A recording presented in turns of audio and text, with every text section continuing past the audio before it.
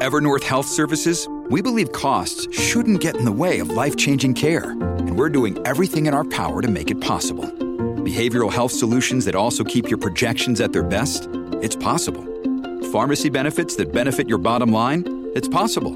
Complex specialty care that cares about your ROI? It's possible. Because we're already doing it. All while saving businesses billions. That's Wonder made possible. Learn more at evernorth.com/wonder. Politics without the soap opera, with unfiltered constitutional conservative truth. The Conservative Review with Daniel Horowitz. And welcome back, fellow American patriots and Minutemen yearning to live in a free country once again. You have found your beacon and voice of freedom. This is Daniel Horowitz back in the house here, actually a pre-record, but you are listening to this on Tuesday, the 7th of September. For me, it's Labor Day. And man, folks, look, I'll take a holiday anytime, but what a joke. What a joke. What a vacuous day when we could have just waited another less than 2 weeks to celebrate Constitution Day. But then again, we don't have a Constitution anymore to celebrate. There is only one Constitution. They win, we lose. But how do we celebrate the Constitution instead of Labor Day? See, labor connotes scarcity. Like, man, we're going to celebrate labor. We worship the God of abundance. They worship the idolatry of scarcity. We've said this a while back that everything to do with COVID is all about scarcity. You're breathing my air. You have to get a shot. You have to do this. You have to get that. And I was thinking, what is so fascinating is that we have spent trillions of dollars. God has blessed this country with an abundance beyond belief, unparalleled in human history. Look, folks, because I'm not a shill for Big Pharma and one of these phony conservative sellouts, I really don't earn a lot of money. Okay, believe it or not. Might shock you. My wife has to stay home with the kids. We have 4 kids. So, yeah, I mean, I've gotten thousands of dollars funneled right into my account, the handouts from the IRS. They pissed away tens of thousands of dollars per family. They've given out free stuff beyond belief. But the one thing they wouldn't do is give people a simple kit. A kit and instructions, hotlines with doctors, pharmacists to fill prescriptions. All generic, cheap, off-patent, effective drugs. And again, there's dozens of them. I can go on and on. And yet now, this is a fourth world country where they purposely dried it up. People cannot get ivermectin. They can't get hydroxy. They can't get tons of things. They can't get doctors to prescribe even nebulized budesonide. Even NAC. Some of the supplements are very hard to find now. And people are trapped. And the sad thing is, they're admitting, they're coming to our position. Pfizer, I called this, folks. I'm sorry, I don't typically get haughty, but this time, I'm just going to tell you, I called the next tranche. It was lockdowns, masks, vaccines, boosters, then Pfizer and Merck's miracle drugs. Okay? They now say you're going to have take a twice-a-day drug. If we have time, we'll get to that. We're going to get to our special guest, very special guest, another terrific doctor that you have to meet that is doing everything that the government won't do, is prohibiting. Truly, truly righteous man. But first, today's sponsor. A lot of people really don't like their pair of glasses. They throw them in the drawer, never wear them again. But that's because they don't have better spectacles from Rodenstock. Rodenstock is the gold standard in eyeglass, the eyeglass industry. Ronald Reagan himself wore Rodenstock glasses. Their expert opticians use a really advanced algorithm measuring from millions of patients, 7,000 points in the eye for their Go Specs lenses that offer more energy, no neck strain, and the ability to help you see up to 40% better. If you go to betterspectacles.com/conservative, you can schedule a teleoptical appointment. You don't have to leave your house. You don't have to go and wear a mask.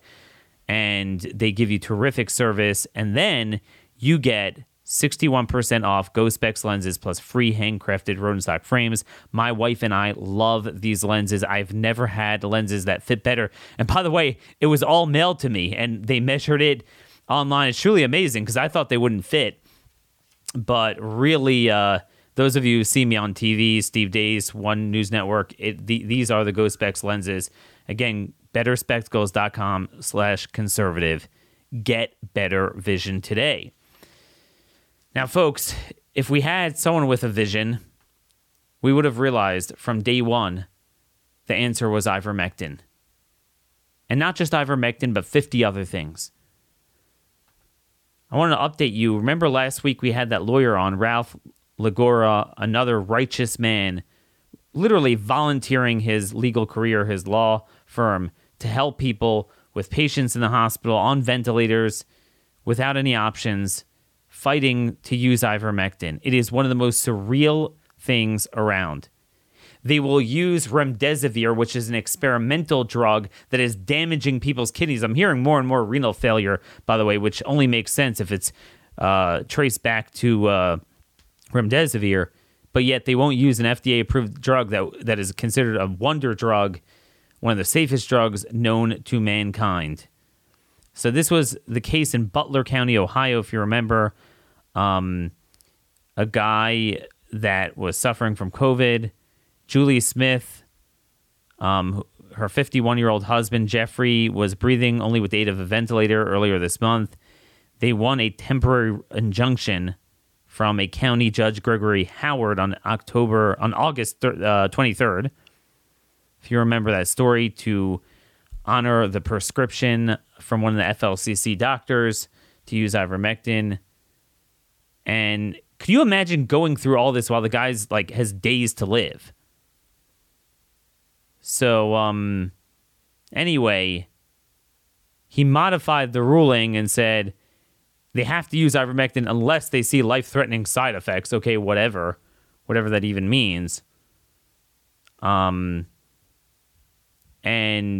on Thursday, okay, so this was last week, Julie Smith testified that her husband's condition from COVID has improved with treatment of ivermectin as attorneys for UC Health Westchester Hospital questioned her and the doctor who wrote the prescription. Can you imagine a woman that has her husband on a ventilator and has to sit and be cross-examined in court? And she's saying it's working. What do they care? What in the world do they care? But Ralph Lorigo,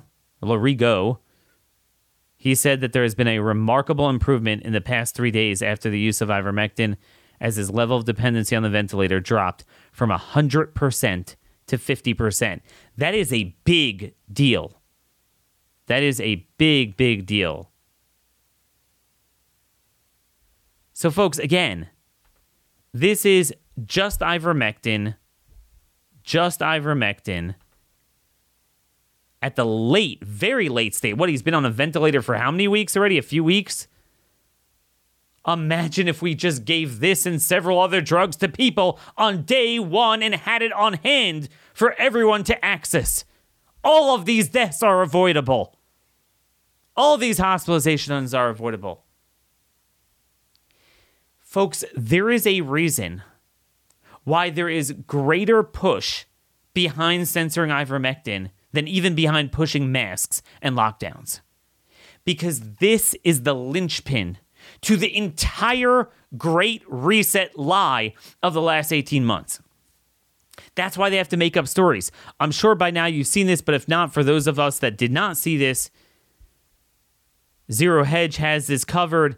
Rolling Stones last week published an article saying that this ER in Oklahoma was just full of people overdosing on ivermectin or the horse ivermectin or whatever. And we all, you see these stories and they look so real. Well, turns out it was completely fabricated, as we thought. They did a hit piece on Joe Rogan because they're upset that he got cured with ivermectin. They would rather he die, of course. And again, Joe Rogan is not even a conservative. He's just more of like an out-of-the-box guy that just kind of exudes common sense, and that's what a lot of people like about him. But they quoted this ER doctor, Jason Makalaya, however you pronounce his name, who claimed that, people were it was so backed up, they couldn't treat gunshot victims because it was so backed up with people overdosing on ivermectin. Now, everyone knew that didn't make sense. One guy even was coming close to losing his vision, he said. So that was the story that Rolling Stones published.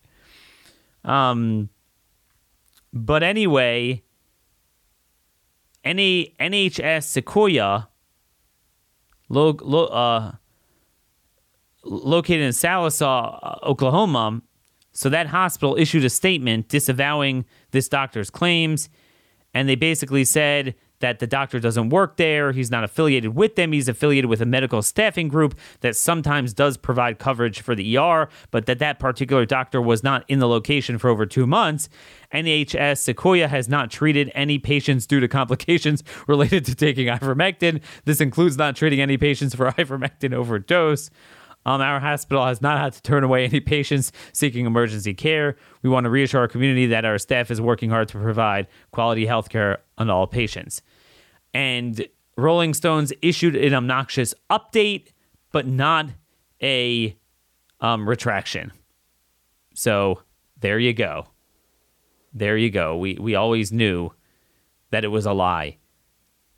Think about how many more panic porn lies have changed the way our society runs because of anecdotal stories that are completely fabricated.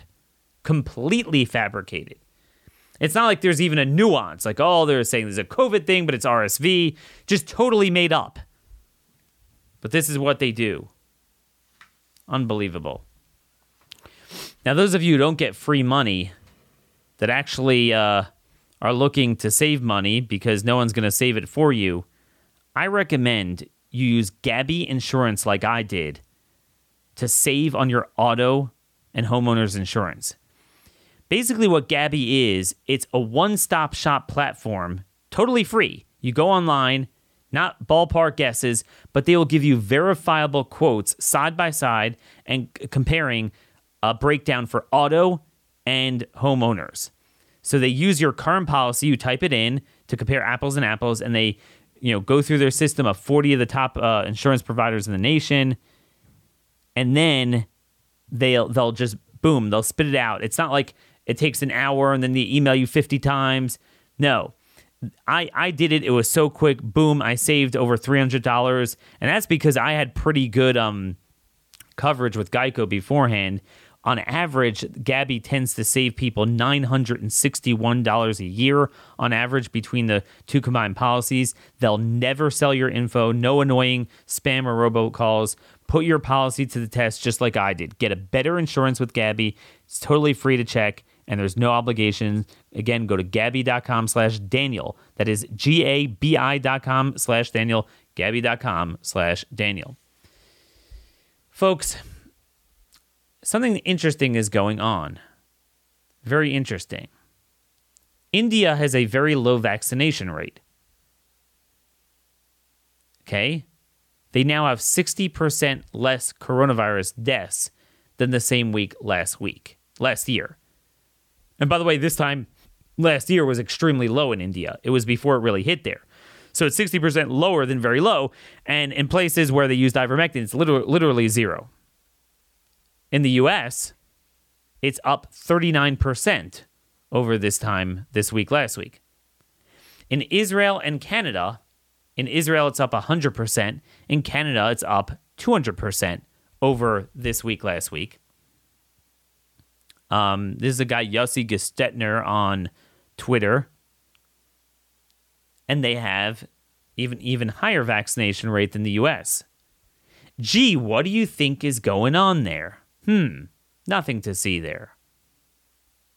But India, think about India. India, COVID is dead. Do you know something interesting? The flu has disappeared, okay? Do you know that in India, the flu is raging now? The flu is surging in India. And for the first time in our life, we'll probably embrace that and like, man, that's great news.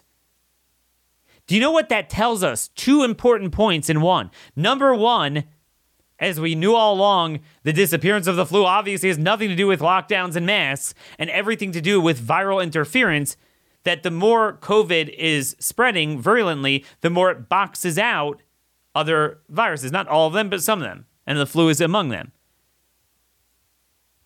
India is one of the few places that is done with COVID. That is a great sign that they're done with COVID and the flu is back. What's India's secret sauce? Okay, this is the home of the Delta. It's from Trial Site News. The Indian government recently slashed the price of 39 imported drugs covering a range of therapeutic drugs, from cancer to COVID-19, as part of the revised Indian National List of Essential Medicines. Trial Site reports among the commonly used drugs primarily on the list are ivermectin, indicated for SARS-CoV-2, the virus behind COVID-19.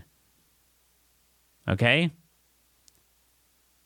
So they have now added ivermectin as part of their essential medicines because of the amazing results that they had there. Truly amazing. Truly amazing what has been done in the nation of India. But God forbid should we follow in their example. No. We don't want that. Because we want people to die here. And I will say that confidently. Sadly, but that's the truth. Now, one more story before we bring on our guest. Also from Trial Site. Pharmaceutical companies are now publicly acknowledging that a vaccine-centric strategy will not be sufficient to overcome the COVID-19 pandemic. Gee, you think? The most recent declaration wasn't from some up-and-coming biotech seeking to monetize a novel therapy during the pandemic, nor some lightweight, but rather the chief executive officer of the world's most powerful COVID-19 vaccine producer, none other than Pfizer. That's right.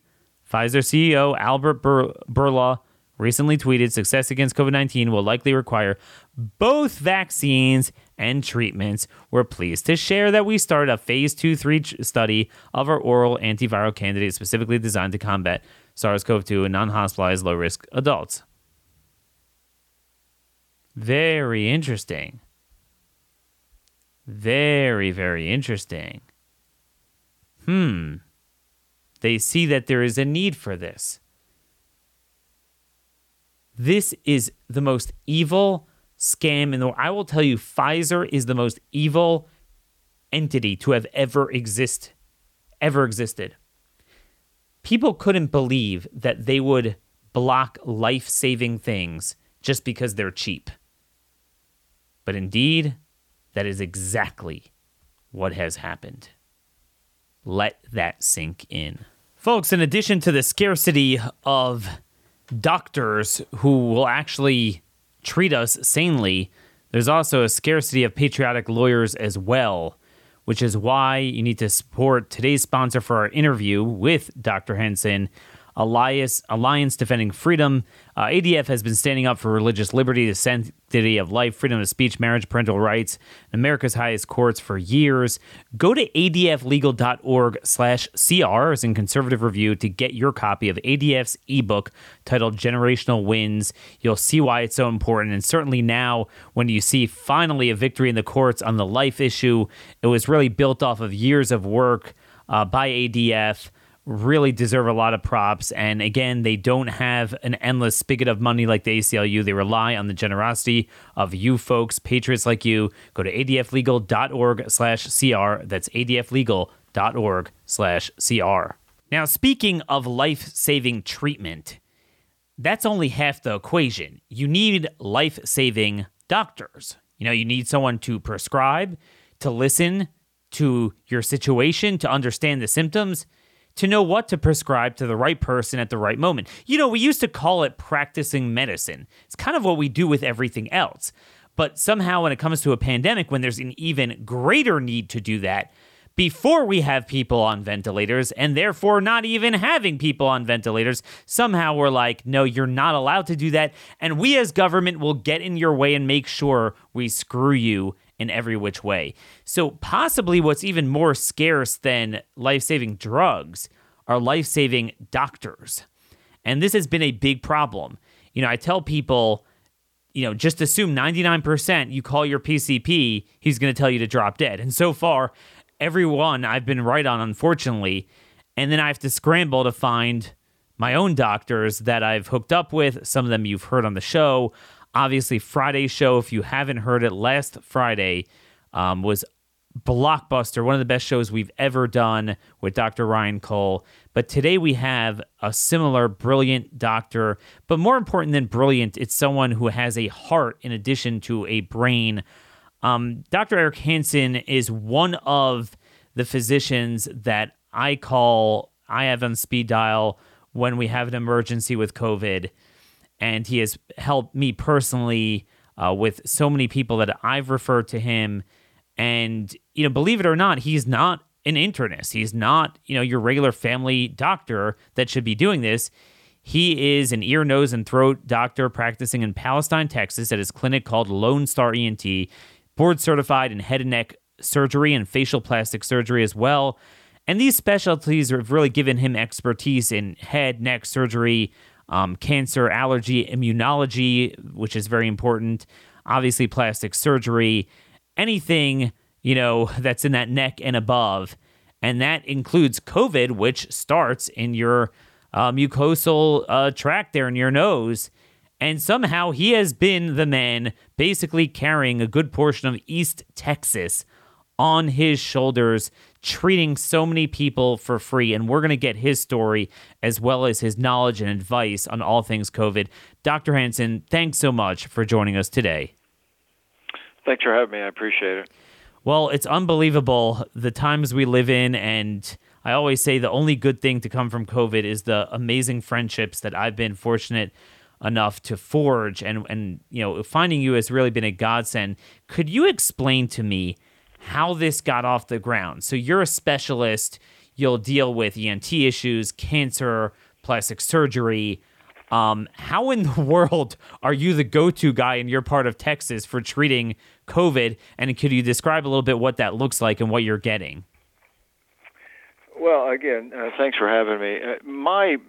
How I got involved in this was because of the airway, and obviously ear, nose, and throat doctors, we work in the airway, and as this was starting to become an issue, we started to see more and more people with this infection, and of course then the masks became where everybody was wearing a mask, and being, again, a head and neck surgeon, ear, nose, and throat doctor, I recognized the mask as being more of a problem than being the solution.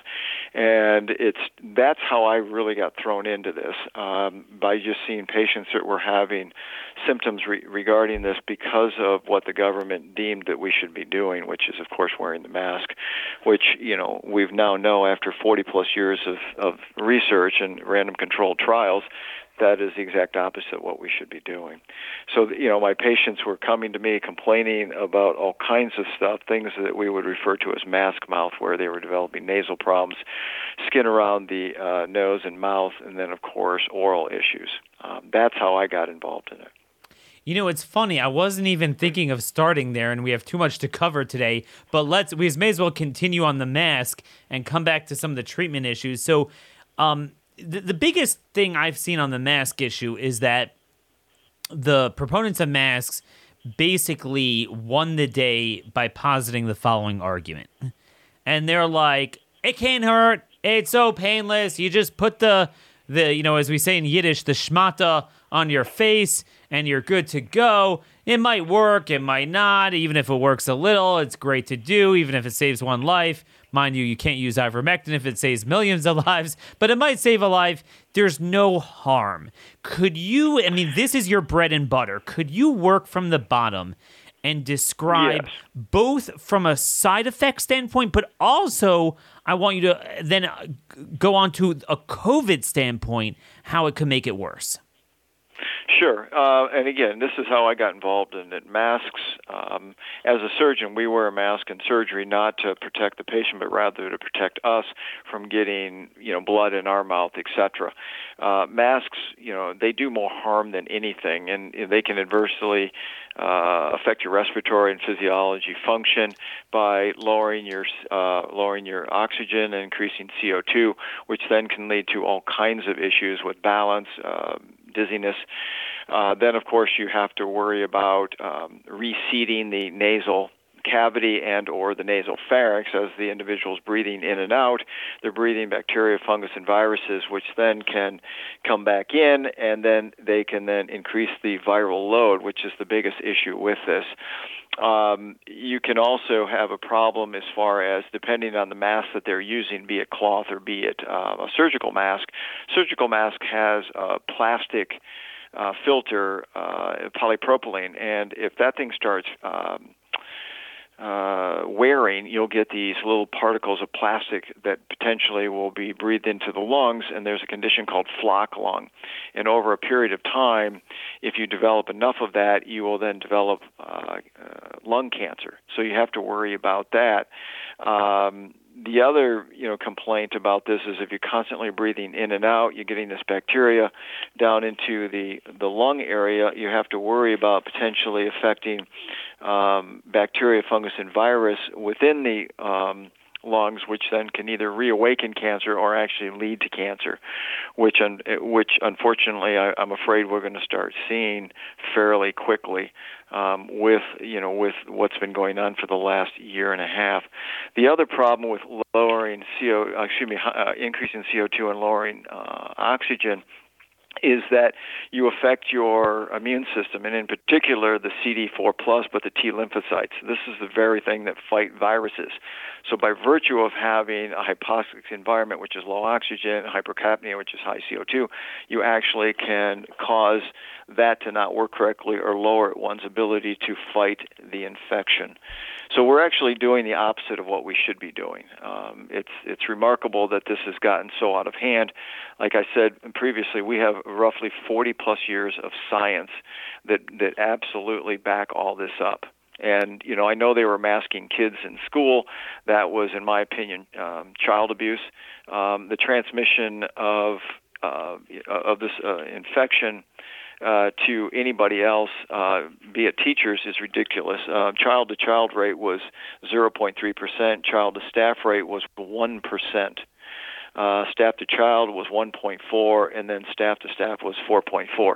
So as you can tell, it doesn't do anything. It's a complete waste of time. If you're not covering your eyes, that's mucous membranes. The virus can get into you that way too. So, yeah, obviously, and then it goes through the pores around them. The virons are much smaller. Sure. And that we've talked about ad nauseum, and I think our audience is fully aware of that. But you've brought up a lot of very disturbing points about, it's not a harmless social experiment, so to speak. One of the points you made that I think rings true now, I think all of us, and I know we've talked about this, Dr. Cole mentioned this on the show on Friday, viral load is the biggest concern now. It appears that there is a greater viral load to begin with. There is a lot of evidence to suggest that the Marek's disease, chicken kind of leaky vaccine syndrome, is causing vaccinated people to walk around with a higher viral load than before, per the Oxford study of the Vietnamese healthcare workers. So the last thing you want to do is, if you think you might have been exposed and you might be in that viral phase right now, is to grow that viral load. So you're saying if someone's in the early stages, maybe even incubation, they might not know it, and they're walking around for long periods of time wearing a mask, you're saying that's going to grow the viral load. Could you explain the mechanics of that? Sure. If you're exposed to a virus, you're going to have a certain amount of virus into the nasal cavity, the nasal pharynx, oral pharynx. The oral cavity in the nose is not only an import, but it's an export system. If you block that and you continually rebreathe, you're going to continually breathe in the virus. Now, some will escape, but in my opinion, the most of it will not. You'll keep rebreathing it. The virus will then increase. It will continue to increase into the oral, in the nasal cavity, in particular, potentially into what's called the olfactory cleft, which is where our smell nerves come down. What happens is the virus then increases, and thus we have now an individual that has markedly more viruses, which then that's what does everybody in is the load. The other problem in that area is that now the olfactory nerves pierce the nose through what's called a cribriform plate. Now the virus has basically a superhighway to the brain, and Dr. Blaylock brought this up real nice in a write-up that he had done about a year or so ago.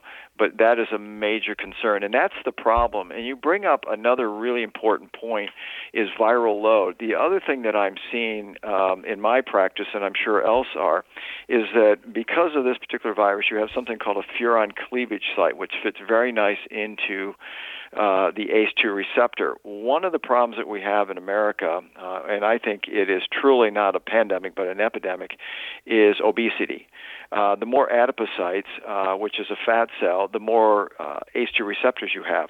That's why you're seeing people that are overweight have such a problem and are having the worst outcomes, is because they have an increase in ACE2 receptors, thus a lot of areas for this virus to then bind to, and you have an increase in viral load, leading to a very bad outcome. So you're saying it's not even so much that their respiratory system has a harder time dealing with the virus than a non-obese person, but that their obesity causes them to get a greater viral load, which then will spawn a greater inflammatory reaction, and it's just a vicious cycle there. So someone who constantly wears a mask. So you're saying it's actually worse if you have the virus, then you really don't want to be wearing it. You seriously do not want to wear it. I know a lot of people claim that. I have a lot of my cancer patients that I've either diagnosed, operated on, or following, and they come in with their masks on, and I have to sit down with them. I show them the literature. I show them what, again, the gold standard, which is random controlled trials, and how important it is not to have that on. My other concern that I'm sure you've talked to Dr. Cole about is what this virus potentially can shut down as far as our natural killer cells. So very concerned about where this is going and what we're going to see in the very near future on that. The other thing that you have to realize is with obesity patients, I have something called metabolic syndrome, which I'm sure that you've talked about on your show, and I know you and I have touched on it previously, but these patients are usually have high blood pressure, they're obese, they have diabetes, they have just a whole collection of medical problems. Again, another reason why these patients do very poorly, and if you look statistically, Americans, for the most part, are grossly overweight. No, exactly. I mean, it doesn't take a genius to take a look at Asia and be like, man, that's at least one of the culprits between the dichotomy in deaths and cases. Cases are very high in Far East Asia now. They really are getting a lot of it, but still very few people are dying relative to here, where just people are dropping like anything. So just to close the discussion on the masks, obviously we see people in masks, those of us that are fortunate like myself to never have been roped into this, so the worst came to worst, I had to go one place for a few minutes and that's it. But for people that have to work 8-10 hour shifts in it, for school children that were doing it all year and now into second year, what have you seen in your practice as an ENT? What sort of side effects and what sort of long-term effects? I know you touched on a little bit, but if you can elaborate in the coming months, what do you expect to see? Well, what we've been seeing, and I think it's only going to increase, what I've personally been seeing is a syndrome that we've kind of coined called chronic masking syndrome, where you'll get these individuals that will come in with acute respiratory disease that we didn't otherwise see, increase in their allergies, increase in sinusitis, increase in cellulitis in the midface around the nose and the mouth, from the wearing of these masks. What's concerning is that I'm seeing more and more of this, but I'm seeing more and more increase in the severity of these symptoms. I'm seeing an increase in individuals who said, yeah, I have seasonal allergies, but now they're all the time. And then, of course, I worry about the long-term consequences from people wearing masks, not being seen by physicians. This is where I think this is going to go. And, we've touched upon this as far as mask causing or leading to or contributing to cancer kind of diagnoses. And you're going to see that. You're going to see more and more. Cancer loves to grow in a non-oxygen or low-oxygen environment. And by doing that, you're going to see an increase in cancer. What I've seen in my practice right now, not only that, but I've also seen an increase in people who should have been seen a year and a half ago, but were scared to death to come into their doctors. Now I'm seeing very advanced tumors, which is very concerning because now we're at the point where they're non-operable. The same thing with hospitals saying you can't do elective surgeries. Well, there are plenty of cases I can tell you where I've taken a patient to surgery. It was not technically a life-threatening. It was an elective surgery that turned out that the individual had cancer. And we've saved their lives. These are the unintended consequences of people that don't practice medicine making rules and policies that they have no idea what they're doing. Wow, we're 15 minutes in and I didn't even get to what I wanted to talk about, and you're already showing all the damage from the other policies. Again, and it comes full circle over 18 months. The lockdowns, the shutdown of the so-called elective surgeries, the masking, the lowering of our immune system. And again, I always thought of it like a tailpipe. I mean, God created our respiratory system in a way for a reason, and it clearly wasn't meant to be covered, and it's kind of like covering a tailpipe. 100%. I do use that analogy in here. We sneeze and cough for a reason. Our body doesn't like something; it's trying to get rid of it. Rarely do I try to shut any of that down, unless it's let's say a dry cough. Then I'll deal with that. But if we're coughing stuff up, I want them to get that out of there. Your body's trying to get rid of something it doesn't like. And why we do that. And, of course, you have one thing I want to touch on real quick, and then you can jump, is the social distancing of 6 feet. This is an aerosolized virus. The true distance, if you look at aerosolized viruses, is 30 meters. That's 97.5 feet. I don't know where they got that 6 feet from. Oh, yeah. This stuff is so light. The 0.1 microns. It could it could stay suspended. 0.1, I forgot. It's hours, even days. They could be suspended for and float. They don't go to the ground. The stuff you see, someone spits and it goes to the ground. Well, that's heavy. Yeah. That's gravity. It goes to the ground. It ain't going in your mouth. That's not what. Yeah, I mean that's pretty obvious. The only time that ever happened to me was when I hold the baby on my hip.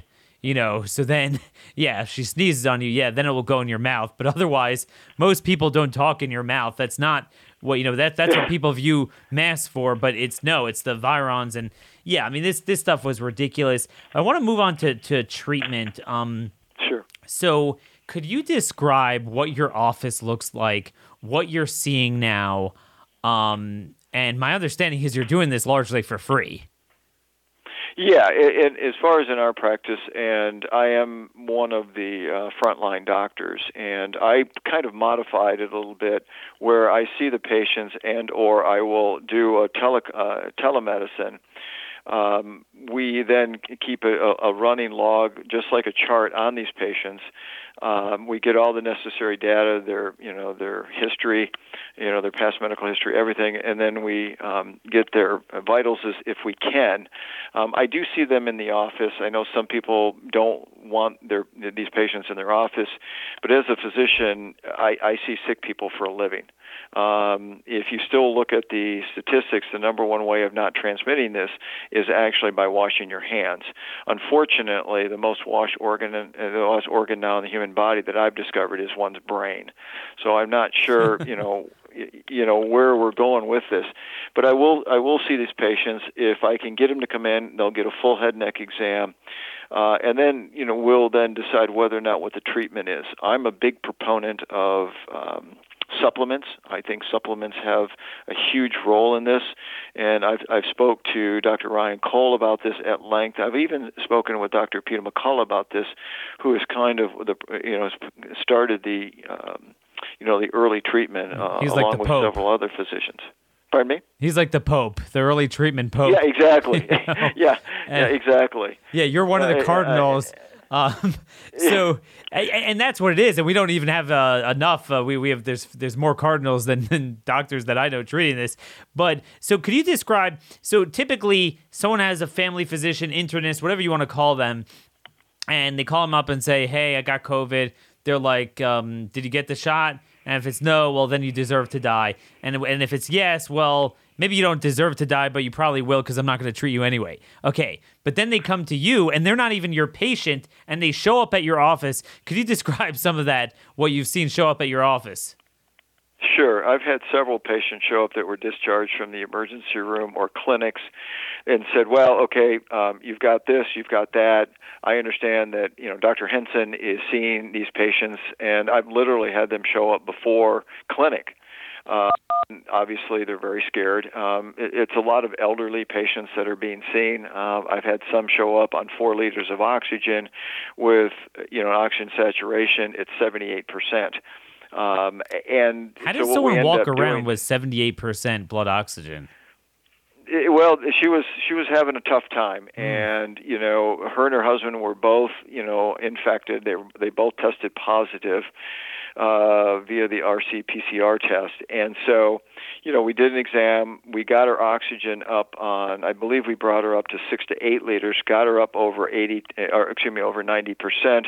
I was very cautious with her, and I told her, because I was so late in the game with her, that we still might have to, if we can't get her turned around, then we're going to have to get her into the hospital.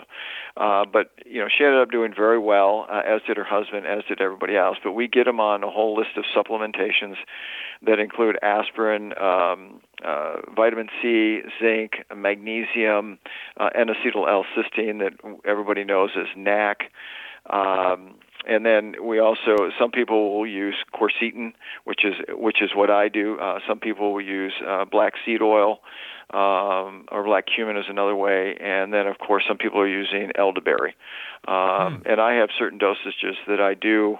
I go over, I think, even more. I give higher doses, even more so than the FLCCC recommend.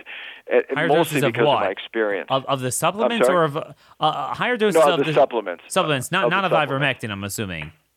No. We calculate on the prescription medication. I'm very specific on how I treat that. We calculate the dose based on what we've seen, and what all these the other doctors and everybody has discovered, which is the best way of treating this. And so it's actually we've actually got a pretty good protocol that all the physicians out there have basically come up with, and it's working. I mean, we're keeping pretty much everybody out of the hospital. I've only had to date one patient that actually had to go to the hospital and receive treatment. The other ones, we've kept everybody out of the hospital, and it's been great. I mean, these patients are doing wonderful on the therapy. And again, I want our listeners to know that includes people that clearly did not come to you on day one of symptoms. If you're telling me, 78 blood oxygen and 4 liters of portable oxygen there, so you've had some people pretty late in the game, and you're still able to turn around. What could you describe for our audience a little bit? You're in Texas. Texas is really kind of where Florida was a few weeks ago. Very hot. Everyone I know there has gotten COVID. Pretty much the entire state, anywhere in the state. What is the situation with ivermectin? And could you describe some of the chaos? Are you able to get it to people? Are there enough pharmacies both willing and just able to dispense, because the shortage now? And do you have to make an end run around the protocol and try to come up with other things? Yeah, and you're right. We are having trouble here, at least in East Texas where I'm at. I'm having trouble even with local pharmacies, the mom and pop kind of pharmacies where they were great. They were prescribing the medication, and then just as a couple of days ago, I was called by the pharmacist and saying we can no longer do this because A, we can't get it, and B, the insurance companies are no longer paying for it, so now we have to pay them back, and they're going strictly on what the FDA is claiming that is not indicated for this. But we write medications all the time, for things that are off-label. I think Dr. Ryan Cole has a great analogy, even though that, we may use water to drink, but we use it for other things like washing our car, swimming in, etc. I mean, it was just a great analogy. And it really is. I mean, this medicine won the Nobel Peace Prize, I believe, in 2015. Yep. Doctor, if you look you're at wrong. anywhere in the... You are so wrong. Water is for cars. What? Hey, y'all, stop drinking that stuff. I mean, that's just the stupidity of it. Well, exactly. It's gotten, the messaging has gotten so screwed up. So I've had difficulty trying to get it. It went from about a 30 cents a day medicine. One of my last patients called me and said it was $600 for a 10-day course. Wow. Now, they were fortunate enough to be able to afford it, but yes, it's gotten now expensive. I'm having harder and harder time. And I want our audience to know, I want to interject here, important piece of information. It's hard, and there is no silver bullet at this point, which is why it probably is worth trying to get hydroxy.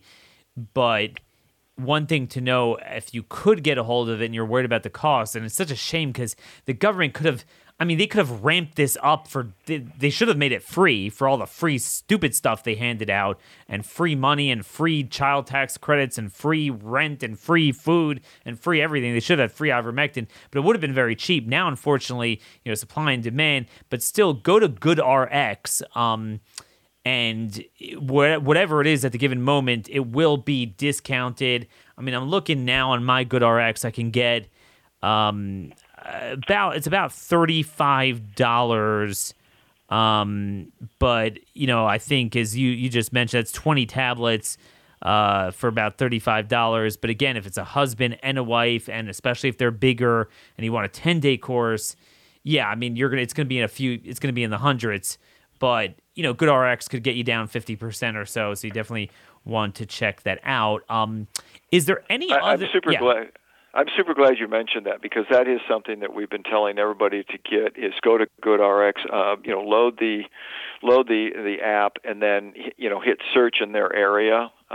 We do have another pharmacy that I use here in Texas that is willing to get the medication, but they're running out of it too. And I've talked to some other physicians who are somewhat in the know, and they're saying they're having a hard time even getting it into the country, which is most disturbing. But if you look at elsewhere in the world where this medicine was given out, in some of the third world countries, you don't have quite the infection rate that we do, because they've been taking this along with hydroxychloroquine. Yep. And again, when I can't find ivermectin, I have been prescribing hydroxychloroquine. Are you seeing what other emerging things are you seeing that are potentially promising, that you've been dabbling with, experimenting with? Are you seeing anything else that might be a replacement or even better than ivermectin, or at least, a supplement? Well, some of the stuff that's now coming out, you'll see the androgen blockers are starting to make their way into things like you and I have talked about previously. The supplements that we've talked about, black seed oil is one of these supplements that, if you look at the mechanism of action, it actually prevents the virus from binding to the ACE2 receptor, which is wonderful. That's exactly what does that look like? Just commercially, how is that packaged, black seed? It's a supplement. You can either get it as an oil, a seed, or you can get it in a capsule. So you can actually get it. It's an over-the-counter supplement. And what sort of elderberry? I see a lot of different products out there. Yeah, elderberry is another one of these things. It works with your immune response. Now, there are some articles out there that say, well, it could increase your cytokines or your cytokine storm. If you read the literature, it actually doesn't do that. It actually modulates it. And I would encourage anybody that's listening to this to go ahead and look it up. You'll see a lot of elderberry used for colds, which obviously a coronavirus is a cold virus, as is a rhinovirus, and you can see why people take it. Now, they also mention in these studies where it doesn't it doesn't necessarily make you not get the infection. It just lessens your symptoms. I personally take it, and it works. I mean, along with all these other supplements, the D3s, the zincs, the vitamin Cs, the quercetin, magnesium. Magnesium is a very important supplement, and I would encourage anybody to make sure they take that, or at least get some information on it. It's pretty much used in about 80% of all of our biochemical functions in our body. Wow, so that's the thing. Yeah, you can't forget about that. We're running out of time here, but there's still a couple things I want to get to on the treatment level. So, I've had we had one patient. You were so kind enough to treat a friend of mine, and we found that the inhaled budesonide right away brought up that blood oxygen level, seemed to alleviate that budding pulmonary inflammation. So it's important that people try to get a hold of a nebulizer. Could you describe the budesonide a little bit? But also, I'm getting a lot of emails from people. I'm getting, because a lot of people are writing stuff on the internet, some good, some maybe not, and I want to sort this out. Are there other options? Again, if someone has a, for lack of a better term, a jerky doctor that doesn't believe in prescribing for COVID, and they can't get the budesonide, which is prescription, are there other things over the counter they could put in that nebulizer? That's a good question. All I've been using personally, I've been using only the budesonide or the steroids. What I have used over the counter quite a bit is budesonide nasal. And the reason I use that is because how it's a steroid, and it's actually done wonders in the nasal cavity and the nasal pharynx by decreasing the inflammation and subsequently the body's response to this particular virus. The other thing, I don't know if we've mentioned it, I don't believe we have, is phenylphrate, which is a cholesterol-lowering medicine. Yep. Which is another one of those medicines that does not allow the virus to bind to the ACE2 receptors and thus decreasing your viral load.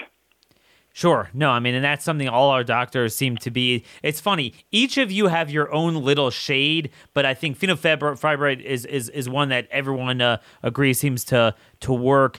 My opinion, and I know Dr. Corey is in agreement with me, because they're already pushing it and they're using it straight out of the gate, even as a first-line defense outpatient, dutasteride, and some of the androgen blockers, as you mentioned, because my idea, not that I'm someone who has enough experience to talk about the mechanisms, but just from a political standpoint, if they're drying up ivermectin, dutasteride, it's kind of hard to go after acne and hair loss. Like, you don't want to, politically, they're not going to screw with people over that. And it's so, I looked on GoodRx, it's $10. It's cheap. Yeah, all these medicines are, yeah. It's cheap, it's common, and it's used very, it's so, people don't typically complain about side effects who use that. I know people use that all the time. So I would imagine you can get around the, the Prohibition era blockade on COVID treatment. That might be a good thing for doctors to start doing. Well, that's one of the reasons, as far as antibiotics, I've got patients that their physicians will not prescribe them Zithromax, because they flat out tell them, they said, well, unless you're admitted to the hospital, we're not going to give you any medication, which I at first I thought they were kidding, but I've heard it countless times. I've got some pharmacies that won't prescribe it and say, no, we're not going to do that, so we've been kind of sneaking around using Viaxin, which is, similar, or we're using doxycycline. I had one pharmacy in another state where the director of the pharmacy said, I will not give ivermectin, we're going to save it for the parasites. Well, that's not their job. That's practicing medicine without a license. And I kindly, I said, either you give it to them or I'm going to, turn you in for practicing medicine. But that's what we're up against. It's absolutely insane. The other thing I think that I know that a lot of people don't realize that they should be doing is in the gut microbiome, the bacteria in your stomach. One of the things this virus does, as also the vaccine, is that it destroys the microbiome in the stomach, which is exceedingly important for our immune system. And again, I would encourage people to get using probiotics and also prebiotics. These things will keep your GI system, your gut healthy, which will also help your immune system stay strong. Very important. And I believe Dr. Sabine is going to be coming out with something regarding this. Dr. Sabine Hassan is going to be coming out something where she's noticed that some of the bacteria have been depleted because of not only the vaccine but also because of the virus. So could I presume that it's a good thing to eat a lot of yogurt at this point? Yeah, exactly. Yogurt, of course, I would always encourage everybody to eat yogurt without any sugar or any fruit in it. Kefir milk is wonderful. Acidophilus tablets, kimchi, kombucha tea. These are all wonderful live foods, live cultures. Myself and my wife, at one point we were making kombucha, but we take all of this, and I pretty much eat kimchi every day now. But it's super good for your GI system, your stomach, your microbiome, which keeps your immune system strong. There's a wonderful book written by David Perlmutter out of Florida called Brain Maker, and I would encourage people to read that book. It is an absolute wonderful book. Yeah, and at some point we're gonna have to do just another time, just a whole, personal health show. You have a lot of good advice on that. But I do want to just close with, again, some of the pertinent things to COVID, and especially as with your expertise in the nasal tract. I really want to get it from the horse's mouth. We're talking about horses a lot now because, obviously medicines that work no can only pun intended. Medicines that work can only be used for horses, of course. But you are the man. You are an ENT. And I want to get you to tell our audience the importance of the nasal irrigation. When I heard Ryan Cole tell me this, he was like, I was swabbing people for COVID left and right, and I was all around it, and I never had a problem with COVID. He always said he would do the mouth and nasal rinses. And at the time, it kind of seemed like primitive to me. It was like, the big, scary COVID. Like, there's no way that could work, something that bizarre. Is it really what it's advertised? Is one study saying 19-fold decrease in hospitalizations for people that, regularly did the nasal irrigation?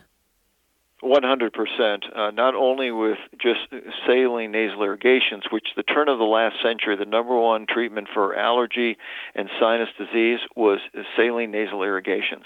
I encourage all my patients, both before surgery or after surgery, is that we have them nasally irrigate every hour. I also am a big fan of, and I think Dr. Cole also talks about this as far as using betadine. Obviously, it has to be diluted, but also I also talk to my patients about using hydrogen peroxide, again, when it's diluted out. We did that in my residency where we would wash out the nasal pharynx and the nasal cavity with hydrogen peroxide. It pretty much takes out everything, kills everything. Well, what percentage would that be? As far as the dilution? So I mean, the FLCC recommends 1% betadine. So you take the 10% from the store, 9 parts saline, 1 part betadine. How would you do the hydroperoxide? Well, on the peroxide, what we were doing on the peroxide is anywhere from I tell them between 5 and 10% strength as far as on the peroxide. And that's for the nose and mouth? Well, you're going to get some of the nasal pharynx by virtue of the irrigation.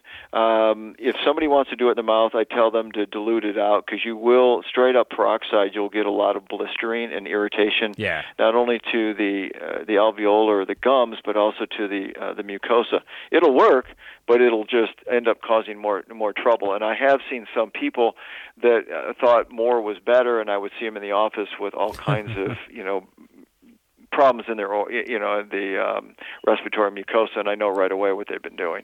And it's just a matter of talking to them and just giving them the right dose. But wonderful stuff. So rather than wearing a mask, which will actually be counterproductive, you're saying, let's say you're scared. You're scared of getting COVID. You're around the crowd. Gosh, was I exposed? Not. Go home and do this nasal irrigation, the mouthwash. the other question I'm asked from people a lot is, again, going back to the nebulizer, more when you have COVID, you're worried about the pulmonary inflammation. Obviously, you prescribe the budesonide, but there's people that have written literature on putting iodine or hydrogen peroxide in the nebulizer. Is that a good practice? Again, this depends on the individual, but yes, you can get, especially the iodine. You'll see some wonderful stuff or literature on this. As far as the percentage of the hydrogen peroxide, I do not know as far as in the pulmonary. Mm-hmm. That's a little out of my area of expertise, so I tend to stay away from that. So I would refer somebody to, a pulmonologist for that, who's actually willing to treat, these patients. But yes, the same, the mucosa or the tissue in your lungs is the same tissue in our nasal and oral pharynx and nasal pharynx. It's still respiratory mucosa. It's the same thing. If you either kill or decrease the load of any pathogen, then the patient will get better quicker. The immune system will not be overrun. And that's the big thing. It's always, are you going to put these patients into a cytokine storm? Is the immune system going to overreact? And that's why I think the budesonide is so good. It's a steroid. It really kind of tempers the immune system and lets people breathe much easier, decreasing inflammation. It's just wonderful. My patients do fantastic. They can't wait to get to that 4 hours as far as their budesonide nebulizers. They do fantastic with it. Yep, that's what I've heard from the people, that it literally got their blood oxygen levels up. It is criminal that this is not being done outpatient as early as possible. No. Very specific. Yeah, I agree. Very specific question, that's why, Dr. Hensen. Just to, let's close the circle on this issue.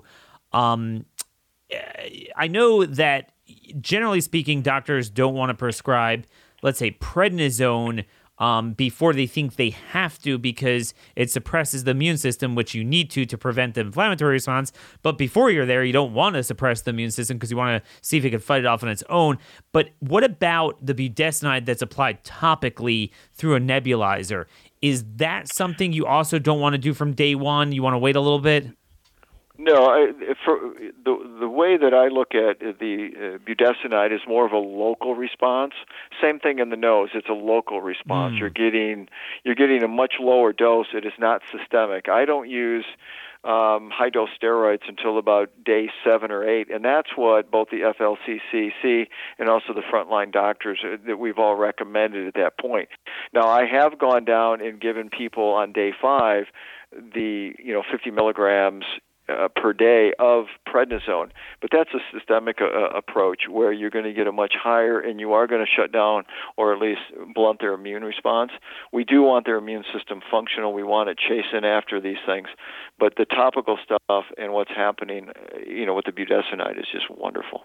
No, absolutely, but also the prednisone that, obviously that you don't want to do out of the gate.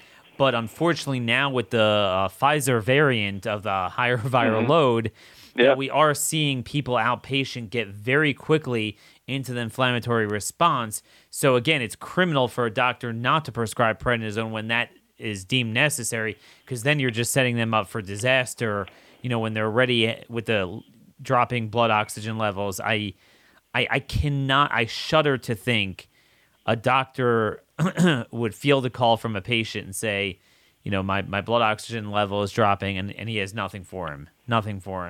Yeah, and again, a lot of people found out about our practice, and they're starting to show up more and more. And again, some of your contacts and stuff, and same in Florida, which is where I used to practice.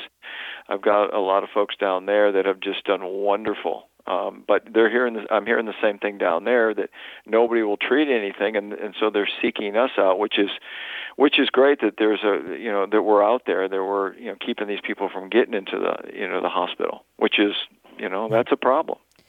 So just to close for today's show, I want to go back to the mask issue. I'd be remiss if we didn't go over this. So you were possibly the first doctor to get brought before a board for not wearing a mask. Now, you live not where I am in Maryland. This is the red state of Texas. Could you describe what happened and your experience with the board?